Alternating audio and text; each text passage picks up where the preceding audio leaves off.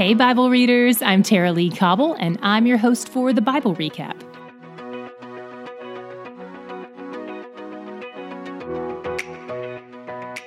Not long ago, Jesus chose 12 of his many disciples to be in his inner circle. Eventually, Scripture starts referring to these 12 as apostles and distinguishes them from the other disciples. Depending on who you ask, you'll get a different answer for whether the title apostle is something we can use today, and if so, what that might look like. We'll link to a short article about that if you want to read more. Strictly speaking, the word disciple means learner, and the word apostle refers to a messenger who is sent out. Today, we see Jesus sending out 12 of his disciples as apostles. Before he sends them out, he gives them authority over things he knows they're going to encounter: demons, disease, and affliction. Obviously, you can't give something you don't have, so it's noteworthy that Jesus has already exercised this authority in front of them multiple times. Because they've seen him cast out demons and heal the sick, they know firsthand that he has this authority to give to them. He's not just making it up so they can feel good about themselves. He gives them a few specific instructions as they set out. Instruction number 1, he gives them directions. He tells them to only go to the Jews, not the Gentiles or even the Samaritans who are half Gentile, half Jewish. This seems contradictory to what Jesus has been doing himself, doesn't it? Here's why it isn't. God's plan has always involved getting the message to the Jews first, then to the Gentiles. For Jesus in particular, he does this as well. He did approximately 90% of his miracles in the Jewish town of Capernaum. But he has a specific timeline and a specific mission to fulfill before his death.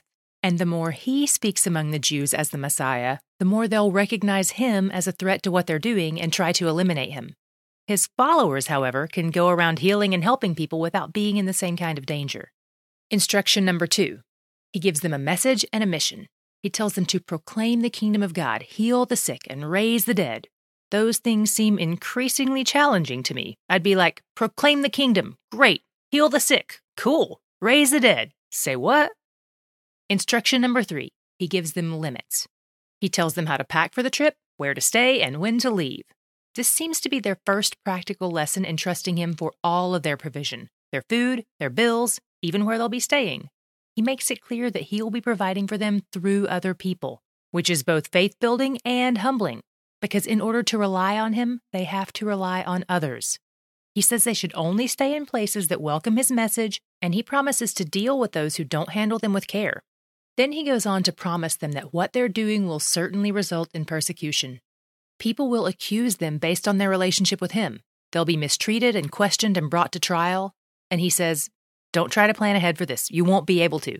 But don't sweat it, because when the time comes, you'll know exactly what to say. God the Spirit will be the one speaking through you. He's the one who equips you with the right words. Jesus reminds them that God is not only the one calling them, but the one equipping them. And what God initiates, he will sustain and he will fulfill. The ones who endure to the end are the ones God has called and equipped, and that will serve as evidence of the relationship he initiated with them. Otherwise, they would give up early and bail when persecution comes. Like we talked about with the 4 soils, persecution can serve as a sifting tool, separating the true believers from those whose faith is shallow and hasn't taken root.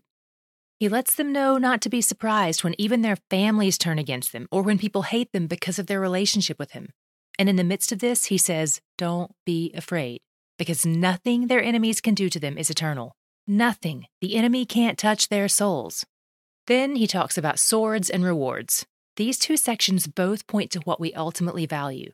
It's not wrong to love our families. God loves them too. But what Jesus is teaching here is that their commitment to God should always take precedence over their commitment to their family. That's going to be especially important given that he just said the families of some of these disciples will turn against them. If they're driven by fear of man or people-pleasing or peacekeeping, their allegiance will be divided. But if they're driven by fear of God and peacemaking, they can move forward without being distracted or hindered by that conflict. Ultimately, God says he takes first place or no place at all. And for those who value him above all else, there will be rewards. Just like the punishment he promises for those who mistreat his people, he promises blessings for those who treat them well. For those of you who are with us in the Old Testament, does this remind you of his promise to the Jews? God so identifies with his people that he says, ultimately, those who reject his people are rejecting him, and those who accept his people are accepting him. In the midst of the trials and oppression, The people who dare to open their homes to the apostles and welcome them in are welcoming the kingdom of God and the God of the kingdom. So the apostles go out and continue the message we heard from both JTB and Jesus. Repent. And they heal people and cast out demons and continue to spread the good news about Jesus. My God shot today was in the breadth of his attention to details big and small. Not only is he watching over the biggest detail of all, their eternal souls, and keeping them for eternity, but he's also tuned into the medium-sized details, like providing them with clothes and food and lodging, and even watching over the tiny details, giving them the very words they speak. Sometimes it's easy to think of God as only being concerned with the majors. I regularly hear people say things like, God doesn't care whether you do X or Y, he only cares about A or B. What I see in Scripture is that God seems to care about everything, actually, because he's the only one who sees how it all fits together in his sovereign plan. You and I can't handle that level of detail, of course. Our minds are finite, but his mind is infinite, and it's never preoccupied. Romans 8:28 tells us he's at work in every detail. If you don't think he cares about the tiny details, go read the instructions he gave for building the tabernacle back in Exodus 25 through 30. Nothing escapes him. I love that we serve a God who has attention to detail, that nothing is too big or too small for him, because I pray about lots of things. Some things many people would find unimportant or inconsequential, and other things people might find impossible. But not Yahweh. He listens to all my prayers of various levels of earthly importance, and he always answers in one way or another. He shows us repeatedly that he's in the details, and he's where the joy is. For those of you who aren't familiar with Patreon, I'll fill you in on what it is. We live in a world where most quote-unquote free content is paid for by ads. Patreon works to find a way around that. It's a website and an app where content creators like us who want to offer ad-free content can still keep the lights on. But it doesn't just support us, it's mutually beneficial. It offers commitment levels where listeners can get more content based on their level of monthly support. So in the end, it's a blessing to the content creators by helping them cover their cost, and hopefully it's a blessing to the supporters who especially value that content.